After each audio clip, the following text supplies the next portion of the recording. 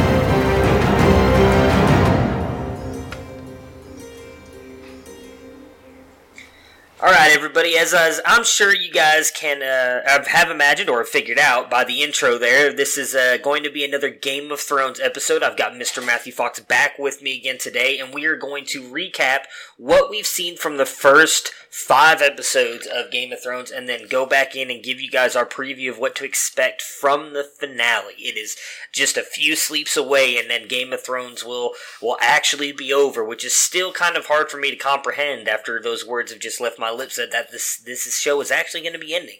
But Matt, what is going on? How are you doing today? Doing pretty good. I'm like you. It's hard to believe that the ride is almost over. That by this time next week, the show will be gone forever. Yeah. I know. I keep seeing all this stuff. I think the first. What is it? I guess spin-off technically is going to be of the Children of the Forest, I believe is what the first one's going to be about, so that might be interesting, but I kind of feel like we already know what happens, so I'm not sure that it's going to be that exciting. I don't know how to feel about it, but it's something I'm sure I'm going to give it a shot and watch it just to see if it's anything that I like doing, but yeah, just like I said, and you just mentioned, the fact that the show is actually going to be over is, I'm not going to know what to do with my Sunday nights anymore now. Well, and that's part of the problem with prequels, right? Because you already know how the story ends and where it all is going, so there's not a lot of mystery left. Yes, I agree. So what we had talked about doing is we're just going to jump on here and kind of give, I imagine there'll be 2 episodes. I would imagine they're going to be 3 and 5 that we're going to talk about more than any of the others. But we're just going to start with each one. So obviously Season 8, Episode 1, Winterfell, was of Jon and Dany finally coming back to Winterfell, bringing the army back and getting ready for the fight for Winterfell, the fight against the dead. Me personally, I didn't have much to say on this episode. I enjoyed it. I thought it was a good setup episode. It was interesting watching a lot of the characters kind of come back and interact with each other, and something like with, for instance, off the top of my head, Tyrion and Sansa, who hadn't seen each other in seasons now. You get Jon and everybody kind of coming back. Jon gets meet again with Arya, Sansa. I believe he sees Bran again in this episode, though it might have been the second one. Okay, yeah. So just the fact of everybody kind of coming together again after being seasons of not seeing each other, I really liked it. Your thoughts on the first episode of the season? Well, I think aside from the warm reunion with Ghost, which we're still waiting for, it delivered everything you could have expected and hoped for from the premiere. You got the kind of chilly reception between Sansa and Daenerys. You got Jon reuniting with Bran, and the best was probably his reunion with Arya, which was one of the touching moments. It's hard with everything that's happened since to remember about that. And then, of course, his reunion with Sam, which instantly becomes the time when he finally learns the truth about his identity. I think it was a really great episode that delivered on a lot of expectations for what we thought we'd see. Yes, you're right. I forgot. See, I thought that was in episode 2. So let's touch on that, because I remember the kind of firestorm that set off on Twitter and him finally learning. So I think the kind of precipice leading up to that was the fact that Sam finds out about that's the first time he meets Dany too, as well, right, in that episode. Yep. So he meets Dany with Jorah, who kind of explains to her, hey, he is the one who actually saved my life, cured him when nobody else would even attempt it. And that's when Samwell actually finds out that his father and brother were actually murdered by Dany in the season prior. And I feel like that's kind of what leads Sam to going and telling Jon who he really is. What were your thoughts on that moment finally kind of happening, and then, just almost like the shock in his face as well to kind of find out the truth about himself?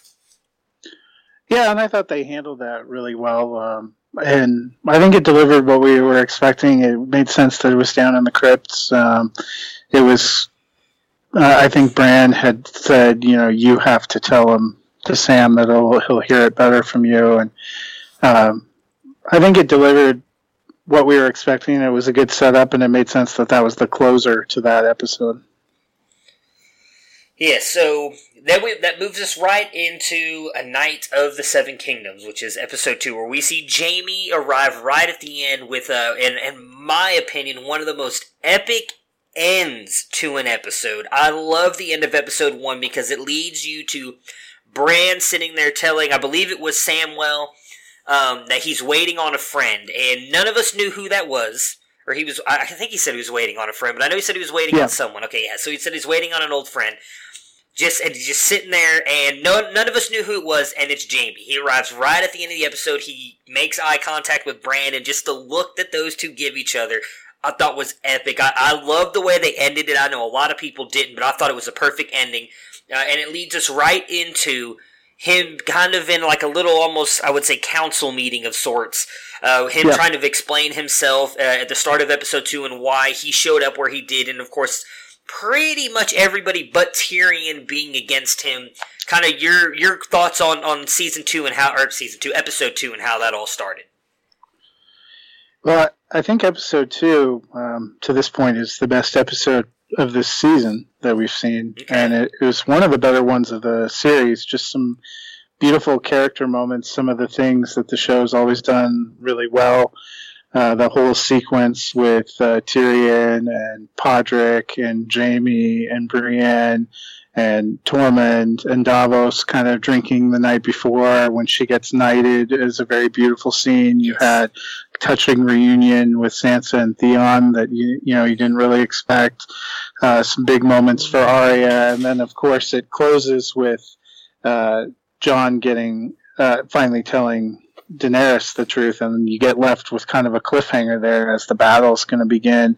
That beautiful song that Podrick sings, the montage of all the people, great moments between Missandei and Grey Worm. It was a beautiful episode for all those people, and probably was one of the most emotional ones, I think, in this season so far.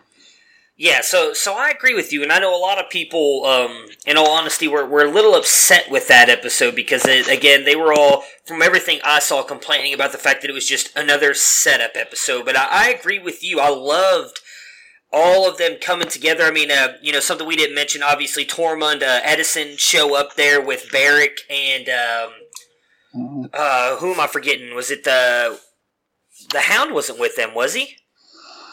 Yes. He was? Okay, so they the Hound comes in with Daenerys and the army in the first episode. So there's someone else that I'm forgetting that I know showed, because it wasn't just Beric, Edison, and Tormund. Yeah, Beric and Ed and Tormund are the ones that so it was just those main three characters that come in. Gotcha. Yeah. All right, so they come in, and I also like that kind of, obviously reunion with Tormund and Jon kind of seeing each other because they didn't know if each other survived, kind of the way that whole got left off. Obviously, that's, I believe, the first time Edison and Jon have seen each other in a couple seasons, and Edison seeing Sam as well. So it was nice to see them kind of all come together. And I agree with you. I thought the whole thing, just leading up to Brienne getting knighted was an awesome moment. I loved just the meeting of all the characters. Like you said, it was a lot of fun. I enjoyed the episode leading into episode 3, which... Yep, big battle. Yes. So, the Long Night. Preseason, that was one of my predictions, was that the battle with the Night King would happen in episode 3, so I was both relieved and put on edge that was actually true. Yeah, so that's what I was going to touch on. So that was something that you brought up. I actually was talking about that with a lot of my friends because a lot of people listened to that episode of the podcast and like, man, you guys, he said it was going to be episode 3 and here it is. Yep. I'll go first because I've talked about it a little bit on some of the fantasy football podcasts and everything, just here and there. Because as you know, we're both friends with Dennis, and he doesn't watch the show, so I don't want to give any spoilers away on there. So I just kind of hinted at stuff. The only thing I hated about the episode was the lighting, which I know a lot of people have complained about. It was very hard to kind of get into it with as dark as it was at times. But overall, I enjoyed it. I thought that it was a really good episode. I wish they would have panned out a little bit more so we could have seen like the full battle. I know that they were trying to focus in on the characters and what they were doing, but I would have liked to see kind of like the overall view of just the whole of all of Winterfell being kind of submerged by the whites and everything, and how many there really works. We only got to see that a couple times, and I would have liked to see more of that.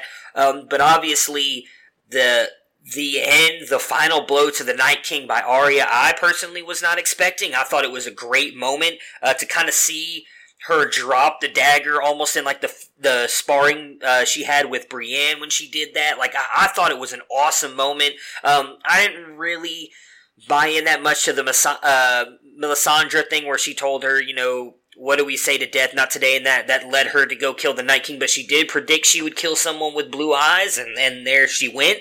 So, all in all, I actually really liked the episode. I kind of want to get your thoughts on the episode first before we touch on the deaths of the episode, though. So my wife always jokes when the Broncos are playing, that's my team, quite frequently when the game is in doubt, which the last few years has been almost every game. Uh-huh. I do a lot of pacing. I just can't sit still. I pace around while I'm watching, and sometimes I try to shout encouragements and direction to the players, even though they can't hear me. That was pretty much how I spent the entire 82 minutes, was pacing around, shouting instructions when... just a really haunting score and piece of music from Ramin Djawadi there that I actually downloaded out of iTunes, and I've been playing it while I drive the last couple of weeks. But, just when you see Arya coming, I remember I jumped to my feet and screamed yes, and ended up putting my hand into the ceiling because I went so high. It was just such a powerful moment. I thought the whole thing was done powerfully. I concede that some of it was a little bit dark. I know what they were going for. It didn't bother me as much as it did some other people. That was a fairly valid complaint. But, the frenetic, close battle styles is something they've done throughout most of their battles, so that wasn't surprising. One of the few things I thought in retrospect, though, is because it was so frenetic and close and so focused, I think it gave us all a really weird impression of how many people survived, because when you get to later episodes, you see she has more of an army than you think. At the end, you're like, well, how are those 10 people that lived going to go fight for King's Landing? Yeah. But, it was really powerful, and I hadn't predicted that it would be Arya, but in some ways it kind of makes sense, the culmination of years of training. Yes. I loved that "not today" line. That was a callback to her original teacher, Syrio Farrell. Right, yes. It did work for me. As I said, I thought episode 2 was my favorite of the season so far, but that one wouldn't be far behind. I got you. No, what I meant on the line was, again, I'm on Twitter all the time, and a lot of people are saying that, like, that was, I guess they thought that was Melisandre telling Arya that she was supposed to go kill the Night King, and I didn't really buy into that narrative, I guess. Like, I agree with you. I like the line. I like the way that she kind of brought it up, and like I said, the fact that Melisandre, I believe, predicted that she would kill someone with blue eyes, and that kind of fit right there also in that, made it really a very powerful moment as well. I just didn't think that she was the one who, like, with her saying that was Arya, was like, oh, yeah, I'm going to go kill the Night King now, if that makes sense. I kind of disagree. I think that the whole purpose of that sequence with her reminding her about the eyes and saying, what do we say to the god of death, was a prompt for Arya to fulfill her destiny. All right. Well, I mean, I guess we'll disagree on that. I mean, like I said, it was one of my favorite episodes of the season as well. I think I'm probably right there in agreement with you that it was episode 2 and then 3 for me as well. Before we get into, I'm trying to think, there was something I wanted to ask you, and now I can't remember what it is. So we'll go, if I can remember, we'll come back to it. So the deaths. Obviously, Jorah's, I think, is probably the biggest one in this episode. I mean, before we get to this, now I remember what it was. We were talking about the armies. I agree with you. I think the biggest thing was a lot of people, after what we saw with Jorah ride forward with the Dothraki, I think everybody kind of thought they got completely eliminated because you really don't see many of them coming back. But then clearly they're there, especially in obviously episode 5, we see a bunch of their riders right there running into obviously King's Landing to start that whole thing. So that's what I think the showrunners didn't do themselves any favors.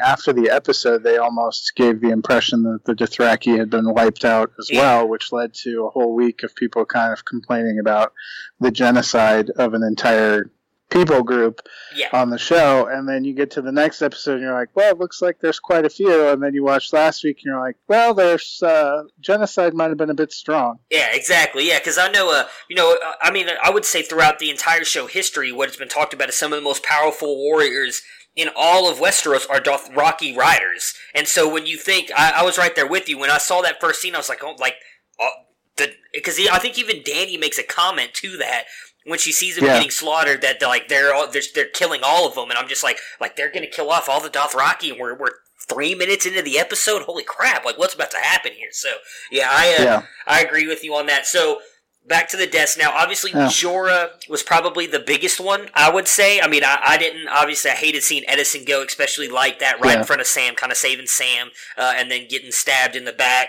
Obviously, I mean, I guess you could argue the Night Kings was probably the biggest death of the episode, but for the good guys, Jorah. But not unexpected. Yeah, exactly. Beric and Ed, it's sad that they died, not unexpected. Night King dying, I figured that was going to happen. Melisandre dying. She actually had more of a redemptive arc in that episode than I had expected. I don't forgive her for burning a child to death, but it seemed like a more fitting ending. Jorah, not surprising he died, but still very emotional and tough. For me, probably the most surprising was when Bran tells Theon that he's a good man. Yeah. I mean, you figured Theon was going to die, and I never thought of Theon as a character that I cared about until the episode prior when you saw him hug Sansa, and that was kind of emotional. And when Bran says you're a good man, and the look on his face, I just pretty much lost it. And I thought, I cannot, if somebody would have told me I would have been bummed out that Theon died 2 years ago, I would have told them they were crazy.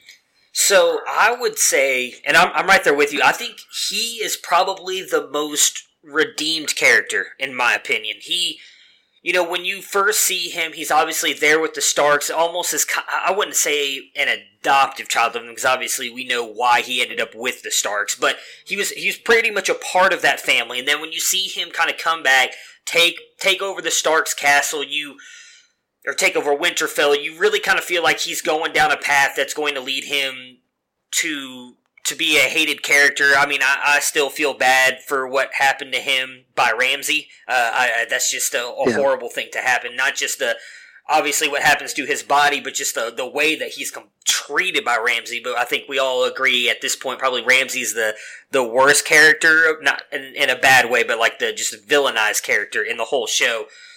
But I think... Maybe not after last week. Well, that's true, yeah, and we'll get to that. But I've loved the way that he did. He really kind of stepped up for Sansa, though, and helped her get away from Ramsay. And I think that's why they had such a passionate embrace there in episode 2, him kind of coming back, and then the whole, I want to fight for you. And then even at the end of episode 2, when he asked Bran, let me protect you, let me be the one who guards you.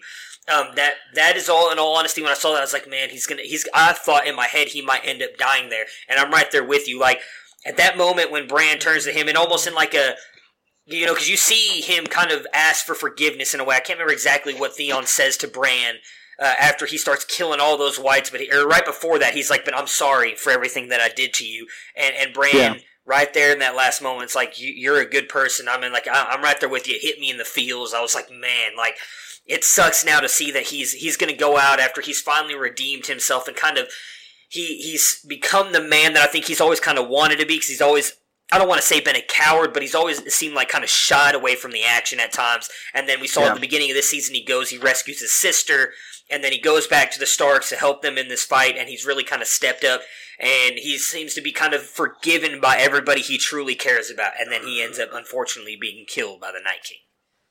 Yeah.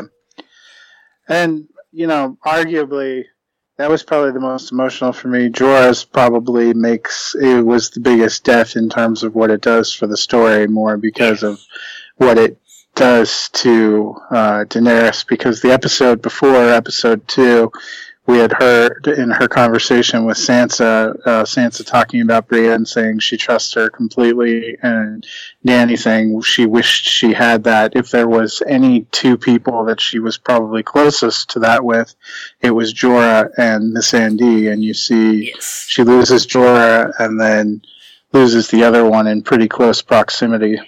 Yes, and I liked, in all honesty, I did kind of like Jorah's death. I feel like that's probably, I think Jon even says it in the episode after to her, that like if there was any way for him to go, that would be the way he would have chosen. I think we all kind of agree with that. So I thought that was a great way for him to go out. So that leads us into episode 4, the last of the Starks. So obviously, you really kind of get a feel and a toll of what the battle took on them at the beginning of that episode when you see Sansa leave the Stark pin on Theon, which I thought was another great moment. You see Dany kind of go and get one last moment with Jorah, and then you see all of the people who died. So it does kind of give you a feel after that, though, even though, like you were saying, we kind of start seeing all these people that are actually still alive, but you still get an idea of how many people they lost. Then this is when they start coming up, obviously, with the plan of now moving south very quickly to kind of go to King's Landing and take on Cersei. So what were your thoughts on how everything unfolded in episode 4? So I think when we're talking about pacing and when people start to have issues with the season, I think you see more of those symptomatic problems in episode 4. Had this been a traditional season where you had 10 episodes, the events that we saw in episode 4 alone probably would have played out over 2 or 3 episodes, and there would have been more breathing space, and there would have been more nuance. And I think had we gotten that, some of the qualms that people had with story direction would have been mitigated. I mean, you could have had a whole Classic Thrones episode with the funeral and the feast alone. That would have been beautiful. But then, and then you could have had a whole episode with them deciding, what do we do now? Where are we going? You know, Jon, the fact they had to yada something like Sansa and Arya finding out who Jon is, the fact we don't see that, you know, the fact that he doesn't have time to even walk over and embrace Ghost. I mean, those were some gutting things that I think were unfortunately decisions that were made because you had 80 minutes in one episode and not, you know, 3 episodes and 180 minutes. You know, there's a lot that we have grown accustomed to that we love about this show, that we don't even realize how much we love the soft middle of every season, because it gives you space to breathe between these tentpoles and space to really sink into the characters. And it just made it a very hard turn to go from the opening of that episode where you're relieved that people lived and you have these beautiful funeral moments to a closing where you've had yet another big battle and a bunch more deaths. And I think it just really, the first time I showed my wife the show, we really binged it, and I think I showed her almost the entire sixth season, which is very action-packed and very emotional in a day. And I realized that it muted some of the ability to appreciate and absorb all these big moments, because you're seeing all these big deaths all compact when I watched it live, and I had a week to think about things and to get ready and to do it again. And I think we really felt that in this 8th season in episode 4, because you had so much back to back to back in 3, 4, and 5 that it's just made it, I think to some extent us as viewers, we have battle fatigue. Mm-hmm. Yeah, I agree with you. I think that's probably my biggest complaint of episode 4 as well. There's still a lot that happened in the episode that I liked, but I agree with you. It should have been something where a lot of the stuff we saw at Winterfell should have been at least its whole own episode, and then maybe an episode after that, or at the end of that episode, they leave, and then by the next week's episode, we see them getting to King's Landing, or seeing obviously what happens with everything there with Grey Worm on the Armada there, and then obviously Viserion, which we'll get to in a minute. I want to touch on some of things because one of my... I'm sorry, yeah, Rhaegal. I'm sorry. One of my biggest complaints about that, the episode in 4, is right there toward the end, when Jon is leaving. For me, Tormund and Sam have become, I would say, more family to Jon Snow than any of the other characters. I mean, obviously you have Sansa and Arya and Bran still left, but those two have been huge to him the past few seasons, and I hated that their goodbyes were a few sentences and then a hug, and that was it. And then you're likely never going to see Tormund and Sam again. Maybe we see him in next week's finale, but there's a chance we don't see him. And so to just see those two kind of pushed off the screen in a matter of minutes, and I felt like there should have been more there for them and their farewells, so to say. At least they got more than Ghost. That's true, yeah. I know a lot of people were very upset about the Ghost thing. I was actually telling... my wife didn't get to watch that episode live, so we watched it after the fact, and she actually had seen all the memes going all over Twitter about how he didn't even go over and pet him, and he just walked away, and I was just like, I felt like that was the worst thing handled in all of episode 4, was I just felt like all those guys should have gotten, and Ghost included, more of a goodbye from Jon because of what they've meant to him. Yeah. Over pretty much the last few seasons. Well, Ghost the whole time, but Sam and Tormund the past few seasons. Yeah. Well, I mean, let's face it, he ghosted Ghost. That he did, unfortunately. So, another key thing we saw there in episode 4 before we get to them arriving at King's Landing was, obviously, as you touched on, Bran tells Arya and Sansa that Jon is technically still a Stark, but he is also a Targaryen, which nobody expected, and then he tells him not to tell anybody, and then of course we see Sansa turn around and tell Tyrion, which I agree with Dany. I would imagine you felt the same thing. We find out obviously in episode 5 what Dany feels about that, because everybody I think knew that he was going to eventually tell Varys, and then that was going to become known by many people, not just them. So I think the biggest concern that she had in wanting him not to tell his sisters was not wanting it. She said it's going to get out. There's no way they're going to keep that a secret. Jon had more faith in them than maybe he should have, but I like what Varys says in episode 4. He asks Tyrion how many people know, and Tyrion says at least 8, and Varys says, well, then it's not a secret, it's just information, which was her concern. Her concern was valid, but that back and forth in episode 4 kind of revealed a little bit of how they didn't fully appreciate each other or each other's position. He couldn't understand what she was saying, that it was going to get out and it would cause issues. He refused to believe that, even though that was a very valid position, and she refused to, or couldn't understand how much it would fundamentally destroy who he is if he couldn't be honest with his sisters. Yeah. I mean, his bond with Arya, especially, but even with Sansa, is something that I don't think she fully appreciates about him. Well, I also don't think she's had that. I mean, I think that's a fair thing to say. Like, I would agree with you. I think the people she was closest to her with Jorah and Missandei, and I believe she probably shared a lot of stuff with Missandei, but that's it. She doesn't have those relationships that Jon has had and grown up with, obviously. So we see Tyrion. He tells Varys, and that becomes a whole thing. We get to King's Landing. So here's another gripe that a lot of people, or at least I saw on Twitter, that I completely disagree with, and that was obviously Rhaegal getting killed. Everybody talks about, well, he should have dodged it. None of us were expecting that, and I would imagine they weren't expecting those boats to have the scorpions on them either and shooting them on there. And I'm imagine once you get hit with one of those, I would imagine Rhaegal as a dragon was probably like, what the hell just happened? And then two more hit him. I understand people saying that he should have just been able to avoid it, but if you're not expecting it, I think the shock value of that happening was a big deal. Your thoughts on that happening? Obviously, you can also touch on Grey Worm and the Armada being destroyed there as well as they approach King's Landing. To some extent, you have to go with a little bit of suspension of disbelief for some of these things. Yeah. The plotting and the military strategy for the last couple seasons really has not been superb from those that we like. It's important to remember, Rhaegal, there was some wonder about whether he died fighting the Night King, because he was severely injured and damaged.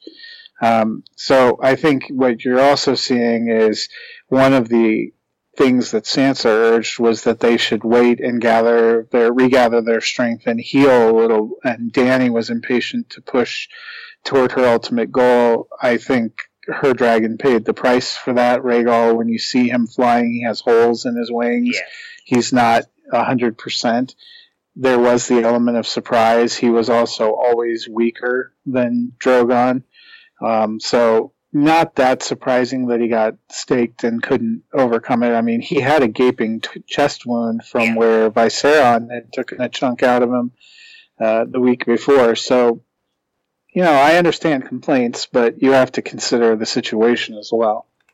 Yeah, I agree with you. Like I said, I thought that was a little bit nitpicking when I saw a lot of people complaining about that. I was just like, I mean, so you can believe that there's two dragons flying in the sky, but then you can't imagine a scorpion hits one of them. Like, I just, to me, I felt like it was an interesting moment, because the one thing that something we had both just touched on earlier was in past Game of Thrones seasons, we likely would have seen them preparing for Dany coming to King's Landing, because they would have cut back to King's Landing eventually, and we haven't really seen that. So we had really no idea what was going on at King's Landing, besides obviously Euron going there and the whole him interacting with Cersei stuff. But we had no idea what they were doing with the fleet, and then putting the scorpions all around the castle and the boat. So that kind of became a shock to everybody, how well prepared it looked like they were for Dany and her army coming to King's Landing. Well, they had a lot of time to prepare.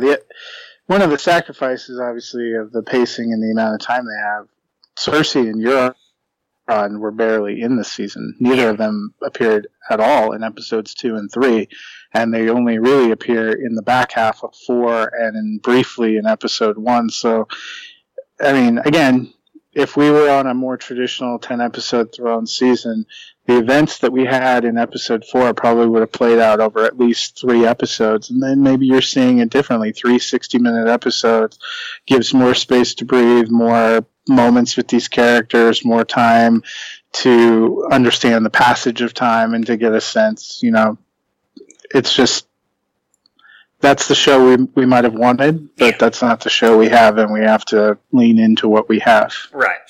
So, right as the episode is closing out, so obviously Grey Worm is with their fleet, and the boats get destroyed by the scorpions. Missandei gets captured, and it leads to them, Tyrion proposing pretty much a call to surrender for Cersei.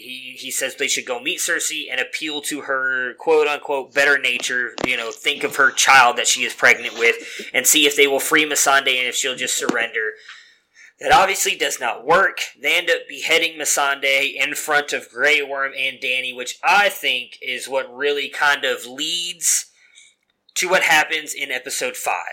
The kind of carnage and everything that happens with, I guess you could say, those two. because I feel like Grey Worm participated just as much in it as Danny does. But let's start off at the start of episode 5. Kind of, I think the worst thing about it was you really get nothing out of the Golden Company, which I don't know if they were... a lot of people were hoping for elephants. I know we talked about that at the beginning before the show kicked off its final season. That talks about, obviously, the elephants last season. We were hoping, hey, we're going to see some elephants. They didn't come. I guess they did a good job of explaining that. Elephants can't come on boat in such a long journey. Okay, I can understand that. But really, we get nothing out of the Golden Company. They are pretty much decimated within the first few minutes of the episode. So kind of your overall thoughts on episode 5, and we can get into kind of some of the bigger deaths and everything that happens there. Oh, wait. I take that back. Before we move on to episode 5, we have to touch on episode 4. I had this right here on my notes, and I forgot all about it. So, Jamie and Brienne was amazing. And then it ends. And that sucks. I was excited to see that happen. Obviously, I was hurt that Tormund didn't end up getting with Brienne because we saw how much he loved her, but... it really kind of seemed like Brienne has kind of fallen in love with Jamie over the past few seasons with everything they have been through. To see them get together, I thought was a great moment, and then to see it end there at the end of episode 4 where he says, I would almost say, I'm sure that he is very much in love with Cersei, but I would say it's almost like an addiction to Cersei.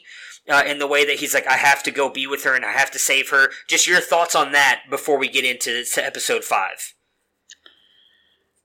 There were parts of it that were fine. I think it doesn't play as well overall because of the same pacing problem. That's probably another storyline that takes a real hit because of pacing. If it hadn't been within the span of 30 minutes in one episode that you see them get together and then him leave her, you might. You could have embraced that a little bit more. I thought it made logical sense that they were moving toward each other. It's just a part that kind of got compressed and kind of got squeezed. At the end of 4, thought he was leaving because he felt compelled to go back to stop his sister, and that didn't turn out to be so. Yeah. I'm even less a fan of how that ended. Now that we've seen how the rest of it played out in episode 5, I'm sort of more ambivalent toward that just because I think it's such a victim of pacing, and it followed, probably made sense for the characters, but wasn't what we might have hoped for as fans. Yeah. I know a lot of people thought when he said he was going to go back that there was thoughts that he might end up. I know a lot of people thought that he might be the one who actually kills Cersei. So a lot of people thought that might be what was happening in there. I believed what he said, that he needed Cersei. I mean, he's really been a very consistent character throughout the entire series, and many times saying that to especially even to Cersei at times, that even especially after he lost his hand, that she was the only thing that mattered, and they were the only thing that mattered to him. So I really kind of thought, when you saw the way he acted when Sansa was explaining the news to him and then what he said to Brienne, I thought he was going to go back to try and save her, not to kill her or anything like that. So I was interested to see how all that played out. So now let's jump into episode 5 here. The battle, everything that happens. I'm just going to let you take it, and then I'll just kind of give my thoughts on it at the end, because I'm a little torn on the episode, so go ahead. Just whatever you want to talk about. Let's save the deaths for the end, because I want to get more into those, but your thoughts on the overall episode 5. I thought it was okay. I think we're having a difficulty now as we get really close to the end. We're seeing what's actually going to happen, and it really limits the possibility of what we hoped or wondered it might happen. So I think to some extent, many people have to find a way to mourn the loss of their pet theories or their hopes and dreams in some way for these characters and try to focus on what is. It's hard to completely feel like I want to have a firm opinion or a judgment on episode 5 until we've seen the finale, because I likened it a little bit to when I first saw Infinity War, the Avengers film. I really intensely disliked a lot of the choices they made, and it left me frustrated. And after I saw the completion of the story in Endgame, I had a little bit of a different perspective on what they had done in the chapter before, because it wasn't the complete story. And I feel like we still are missing 80 minutes that are going to complete the story, and it's in some ways a little unfair to completely judge all the decisions they've made at this point. Right. That being said, it's not entirely surprising to see what happened with Daenerys. They have brought up these tendencies and these possibilities ever since season 1.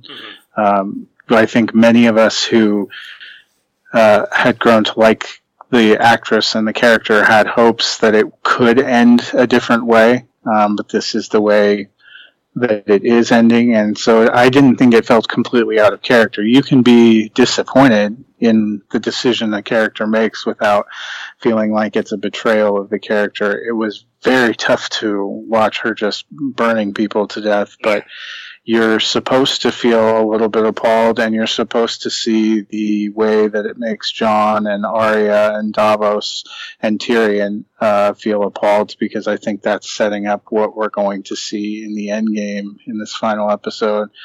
But in the midst of that, Clegane Bowl had to be everything we kind of hoped for. I thought that was a great sequence. My biggest probably disappointment with the entire episode is the resolution for Cersei. There was a lot of feelings and theories, and while I understand in some ways it seems a fitting end for her and Jaime, I thought that was somewhat narratively disappointing and frustrating to see a character who had that much of a presence.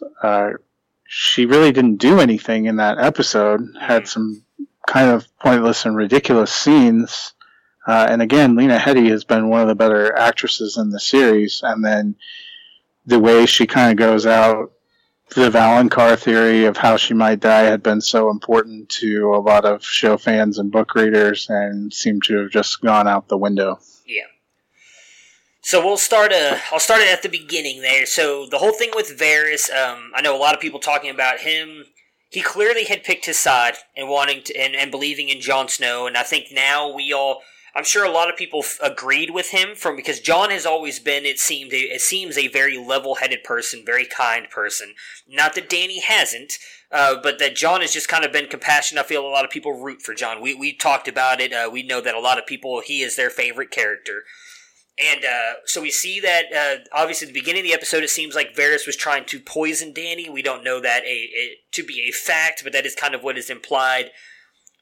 They all kind of find out. Tyrion goes and talks to her. We see her kind of completely messed up. And I agree with you. They've been kind of hinting and showing her kind of growing, I would say, darker over the seasons. She started out as a very, it seemed, understanding and gentle person. And as things have happened to her in her life, it seems like she's kind of become not just in a bad way, but she's become very much stronger and more belief in herself, but also darker at times. And then when you lose people as close to her as Missandei and Jorah were, as we've talked about, I'm sure that does bad things to a person. And then to find out now Varys, who again was one of her closest advisors, has turned on her. You see her not really trusting Tyrion anymore, who is another person that she's leaned on very heavily. She seems to, I guess, I don't want to say going mad, but kind of losing her mind and becoming, I'm sure, just very angry with everything. So we see the way Varys died. Did you have any issues with him kind of going out like that? I thought it was a very good moment with him and Tyrion. Tyrion kind of saying goodbye to probably his closest friend besides Jaime in Westeros. Yeah, I mean, it's not that surprising based on what we saw the episode before. I didn't think it would happen where it happened, but I guess it sort of made sense. And we're left to wonder. We saw him writing letters to see if anything ends up coming of that here in the finale. Yeah, that will be interesting. So then the next scene that really kind of took me was the scene between Tyrion and Jaime. So obviously, after the whole thing with Varys, Dany lets Tyrion know that Jaime has been captured, trying to get past their lines, and Tyrion goes and frees him. And I thought was one of the most powerful scenes in the entire show. The way that he, talked to Jaime and was like, pretty much admitting that there's a very realistic chance that once Dany finds out that he let Jaime go, that he could be killed, but he didn't care because Jaime was his one true friend and the only person in their family that ever really cared about him. I loved that moment. I thought it was a very powerful moment, and seeing him then go to Davos and setting up a way to save Jaime and his sister, who, again, Cersei, we all know, has been just extremely unkind to Tyrion throughout the entire series run here, and the fact that he still showed compassion toward her and everything, I thought, again, was a more powerful moment, and then setting up the boat to allow them to possibly escape. Do you have any thoughts on that? Yeah, his final scene with his brother Jaime was great. They've had great scenes throughout the series. I think it was more about his love for Jaime than even his compassion for Cersei, and also his hope that he could save the innocents of the city. I think even at that point, Tyrion knows what's likely to happen, and he's doing what he thinks he can to try to abate it. Oh, yeah. Yeah. He very often that episode kept talking, especially to Jaime multiple times in their last embrace. They're telling him to make sure to ring the bells, which becomes a big deal later. So then we get to the fight scene, obviously. Drogon comes in and just destroys the fleet. Looks like he kills off Euron fairly quickly. We'll get to a little thing with him here, obviously, in a little bit. But kind of destroys the fleet, comes in, wipes out the Golden Company, as I talked about earlier, pretty much within one fell swoop. Blows down the walls, and then the North and the rest of the Unsullied and Dothraki are able to get into King's Landing, and it starts kind of a massacre. Drogon goes, he takes out all the Scorpions to pretty much eliminate that threat, and as we see all this stuff going on, I want to get into the Euron. I really kind of hated that fight scene between Euron and Jaime. I kind of felt like it was not needed, if that makes sense. Obviously they get in a fight. Yeah. Euron, in my opinion, deals some fairly serious blows to Jaime. Looks like he stabs him in the kidney. Obviously, Jaime ends up stabbing him in the stomach and pretty much killing off Euron. But I felt like that was kind of unneeded. Do you have any thoughts on that fight scene? I would rather have seen Euron face against his, Yara. Yeah, see, I agree with you. I think that would have been much more satisfying. I think to some extent, Benioff and Weiss are more invested in the conflict between Euron and Jaime than I ever was as a viewer. Yeah, I agree with you. So then we see, obviously, also before that happens, Arya and the Hound are going with civilians to get into the Red Keep because Arya is trying to go kill Cersei, and the Hound obviously wanting to go fight his brothers, you talked about in the Clegane Bowl.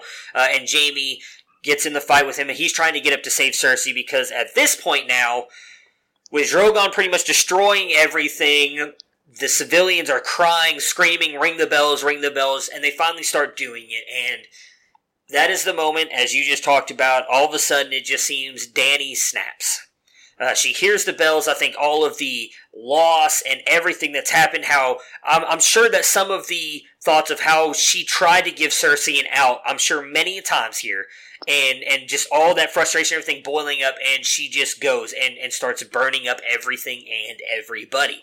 At which point we then see Grey Worm, which I thought, I had actually talked to a couple of my friends about this the other day, I thought was, maybe it's just because I kind of like to view myself as an honorable person, a very heinous act in throwing then a spear in someone who has surrendered. They had given up, they had surrendered. You just don't do that. You can see the disgust on Jon Snow's face when it happens. He tries to stop the troops, and the men of the North from going to do the same thing, and then you see just kind of the massacre happen. Women, children, everything just getting killed. And then, as you touched on, you can just see the disgust in Jon, Davos, and Tyrion as all this is going on. While this is going on, that's when you get another great moment, I thought, in the Hound and Arya, as they're getting closer to getting to where Cersei is at, as she's finally getting ready to flee when she realizes everything is lost.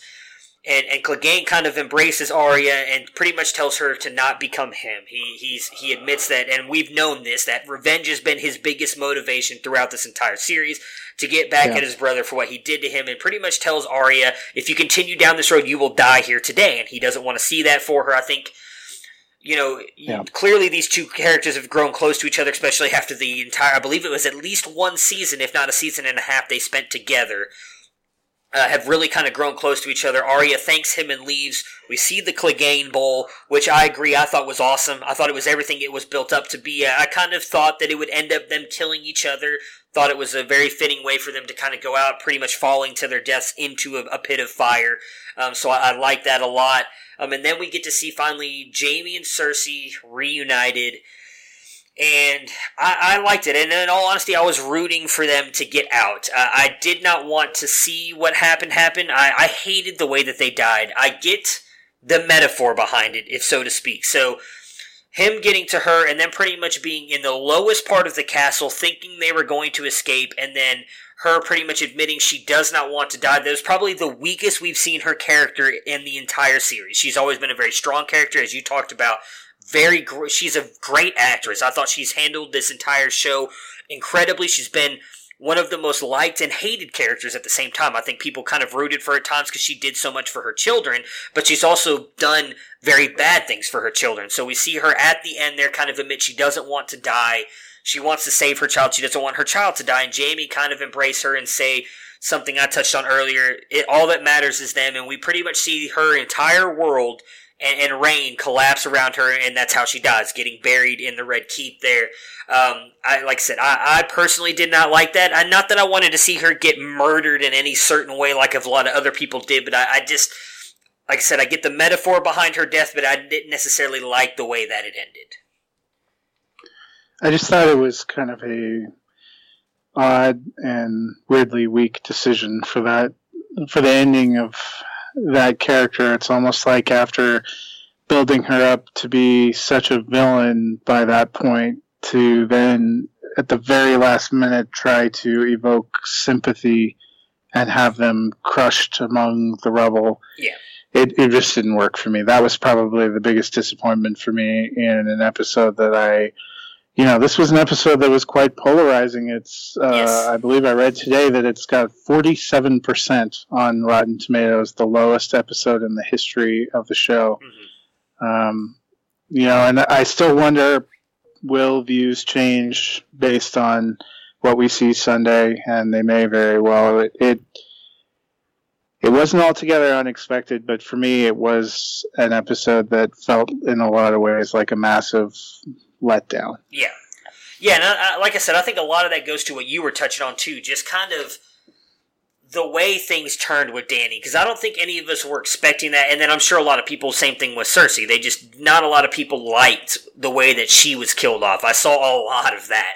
And like I said, I understand the metaphor behind it, but I'm right there with you. I didn't hate it as much as I saw some other people did, but I didn't love it. I thought there was better ways that it could have been handled. It wasn't satisfying. Yeah, I think for viewers who have invested a decade in this show, there was a lot of elements of the way it came together. And again, we can talk about the rush and the pacing and what they've had to do. A lot of people wondered before the season, felt like there was so much to do. How do you fit it into 6 episodes? And I think we're seeing the challenges of that 5/6 of the way through. Is there was so much that needed to be done and so little time to do it that you don't get the air between it. This is, again, battle fatigue. This is the third 80-minute episode in a row. These were the 3 longest episodes of Thrones that we've ever had. They came back to back to back, and they all contain major battle sequences. It's just battle fatigue, hype fatigue. Yeah. And I think that plays into it, and I wonder if that's a part of it. It's probably a show that even after, in the immediate aftermath of Sunday night and Monday, people are going to have opinions. We're all going to have opinions, and you wonder how we're going to feel about this season 6 months from now, a year from now. I imagine, I'm curious to see how it plays out. I imagine it's going to be different, but before we get into our predictions for the end of it, just the way that it ended, if obviously Arya, you see her trying to escape from the city as Drogon and Daenerys are burning everything and destroying everything and everybody in her way. I personally, I didn't get it, so if you know, I please enlighten me. I didn't understand it seemed like there was significance there to the white horse coming up to Arya and her escaping on the city. It was pretty much how the episode ends. After Jon and Davos end up getting the men of the North to retreat after a while. Was there any significance that you can think of with the white horse there in Arya? I think that was supposed to have been the horse that was that belonged to the leader of the Golden Company. Uh-huh.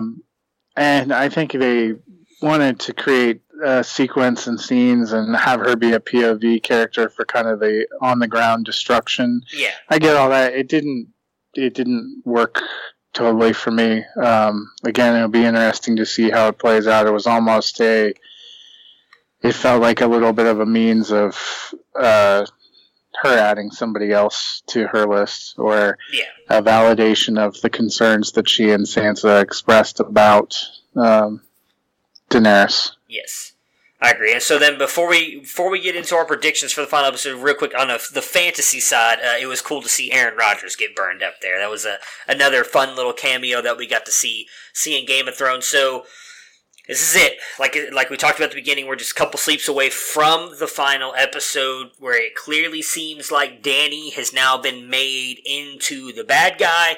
I would imagine that now you've got Davos, Tyrion, many other people besides probably the Unsullied Dothraki want to see Jon now probably be the one who sits on the Iron Throne. I guess I don't know if it'll be different, so I'll ask it in two ways. What do you think is going to happen, or what do you hope is going to happen, and who do you think is going to eventually sit on the Iron Throne? Well, I think the first question we have to contemplate is, does the Iron Throne even still exist? I would think so. I'd imagine it found a way to survive. She destroyed all of the castle, so yes. It's worth considering. I agree with you. Let's assume that there is still a throne. Prior to the season, I thought that Dany would end up dying at some point and Jon would be on the throne to end the show, and I still feel like that's what's going to be the ultimate. I thought Dany would possibly die in a more heroic way, fighting against the Night King, which to me would have been a little bit of a happier ending. It doesn't seem that we're going to get a happy ending for her character. I think that ship sailed when Drogon set the million children and women and children on fire. So I still think, and I think there's going to be a looming conflict. Some have wondered if Arya is going to be the one to take her out. I think it has to be Jon, and I think that would be probably the most gutting. I think they have been pushing us toward those two since the beginning, and really, if we really think about the entire series of novels is titled A Song of Ice and Fire, and there is no single character that represents ice and fire except for Jon. Mm-hmm. And I still think that seems the most likely. I wonder, too, if we're going to get something similar to what we got with the Lord of the Rings Return of the King, where you have a lot of battle at the beginning and you get sort of an epilogue with the last 15 or 20 minutes where we see where we get an ending for some of these characters. I hope that we see Sam again. I hope that we see Tormund again. Yeah. I assume we have to see Sansa and Bran again. I hope we learn a little bit more about Bran's gift, and that his conversation, which we never saw, but with him and Tyrion, comes back into play. I hope that Varys' letter writing campaign comes back into play.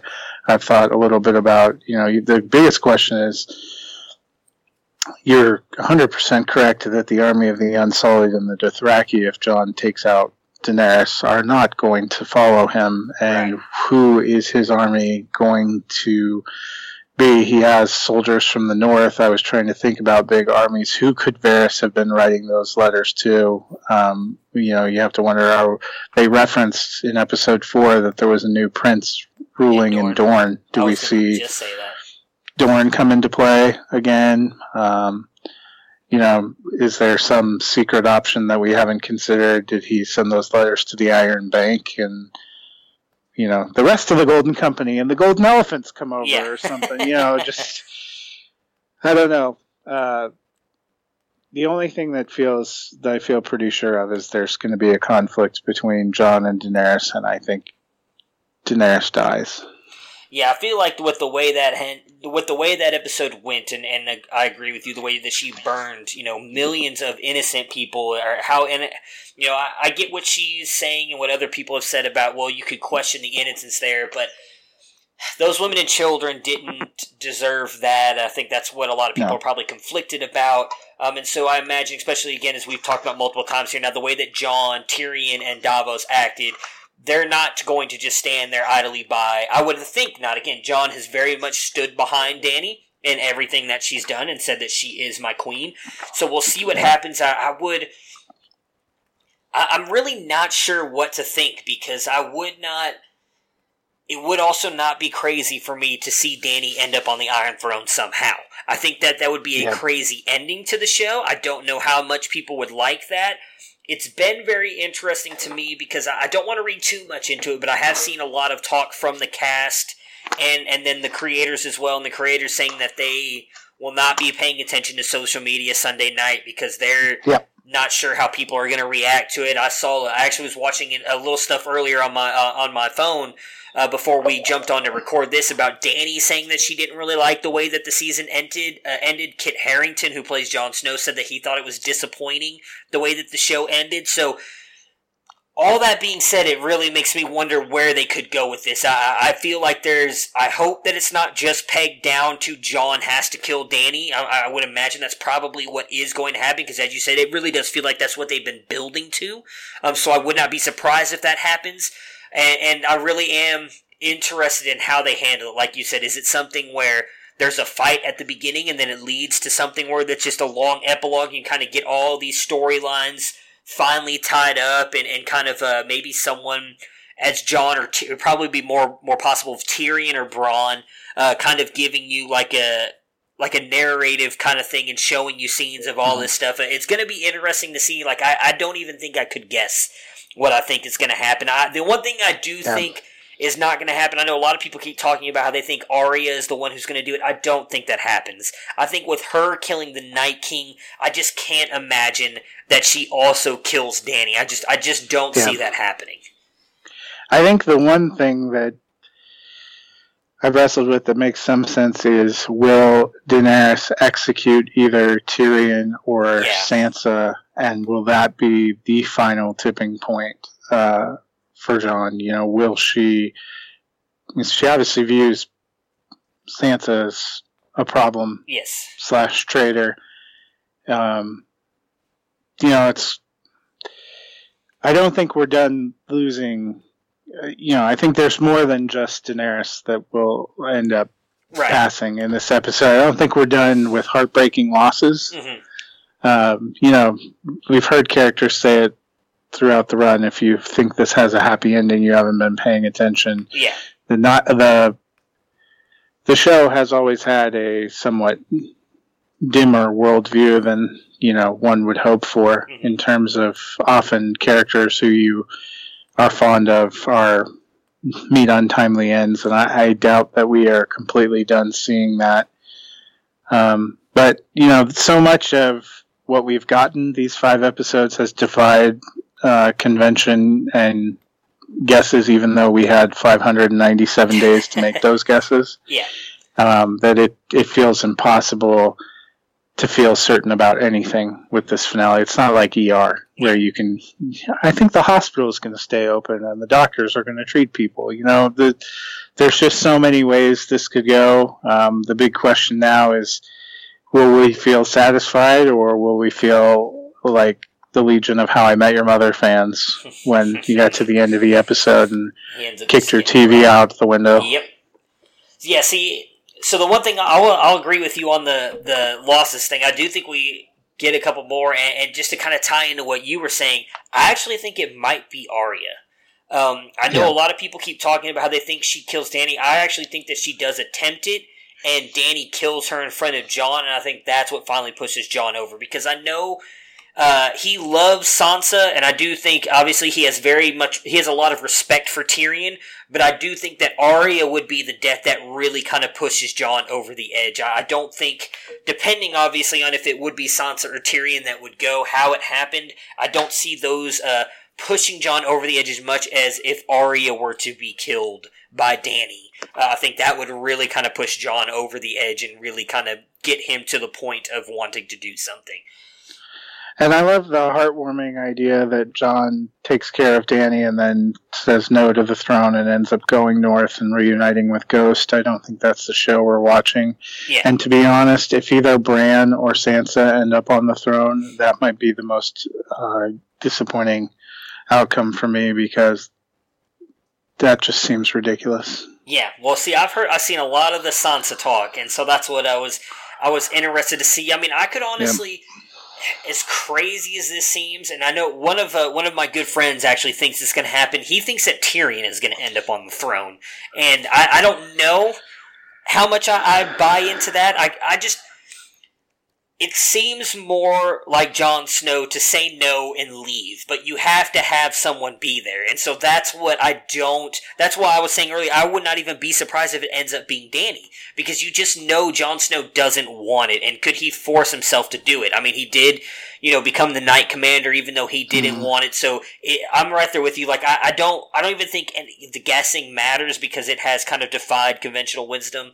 And we don't really know. There's no way someone's eventually going to be right, because we've seen how many guesses are out there. The entire arc of Jon's character has been him never seeking power and reluctantly accepting positions for the good of the realm, and becoming the king, and sitting on the Iron Throne would be the ultimate. I don't want this. I've said I don't want this, but this is what is best for the people. Mm-hmm. I could more easily see Tyrion than Sansa. Some of the theory has been that Jon refuses it, and Tyrion and Sansa marry and rule together. That's a tough sell. Yeah, I'm right there with you on that. So I think that's it. Do you have anything else you want to add to it, or? No, hopefully we'll be chatting again when we had time to reflect on the whole thing. I saw today people have started a petition for HBO to redo the final season with different writers. I think people need to slow their roll. Yeah. I understand being, sometimes you're frustrated with creative decisions. You're frustrated with the decisions characters make, because we have our own hopes and dreams tied up in them. But I would urge people who have been frustrated or who were frustrated by the last episode that we have one episode left, and we need to take a moment to realize, A, this story isn't over, and we owe it to the people who've invested a decade in making it to see how they're going to wrap it up. And B, we should appreciate a show that has meant so much to so many people for so many years. Is it perfect? No. It was never going to be perfect. Yeah. Is it going to give you everything you hoped for? No, it never was going to give you everything you hoped for. I think we have to, in some ways, be able to appreciate the show we get. It's like when you're following a sports team.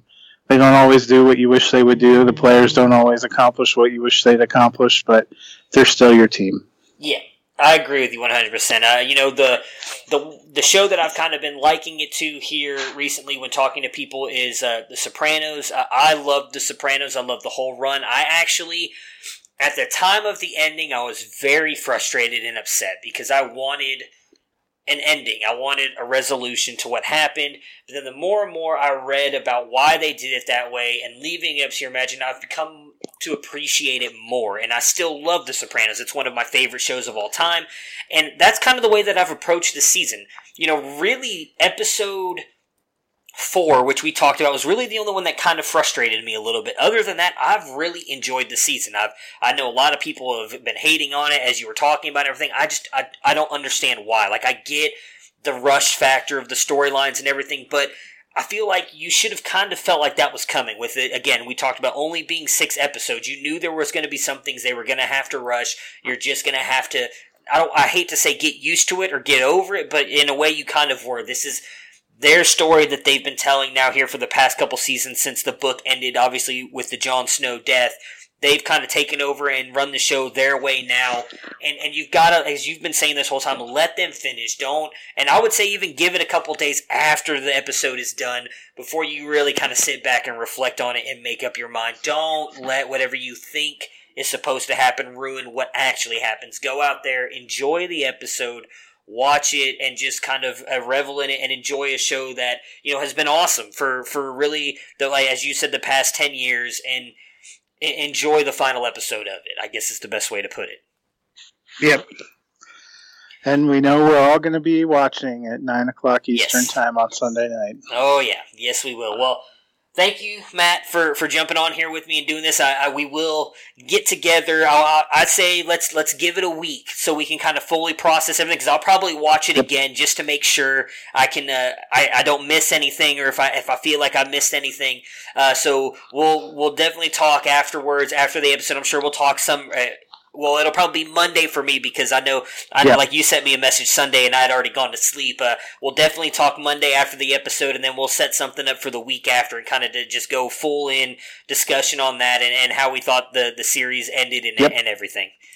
And my most important prediction is probably going to come true, which was that there would be tears in 6 of 6 episodes for me. I'm 5 for 5 so far. So. Well, I imagine that is going to happen. I can't imagine there's not something that's going to happen that will happen, and I'm right there with you. I don't might know just be the final credits rolling might just be enough to push it to 6 of 6. I got you. Yeah, I was gonna say I don't know if I haven't every episode, but there has been some in a couple here, and I'm really interested to see how this. Like I said, I've pretty much gotten myself to the point where I'm not going in expecting anything this Sunday. I just want to sit back and enjoy it and hope that whatever happens just kind of I'm just going to go in with no expectations, I guess. I don't want to expect anybody to kill Danny or this. I just want to go in and enjoy the episode, and then I'm looking forward to talking to you on Monday to see how you feel about it. So enjoy it Sunday. This is the end of really an era, a decade-long run of a really, really good show, guys. So just watch it, enjoy the episode, and then we'll be back in probably 2 weeks, and we'll discuss the final episode.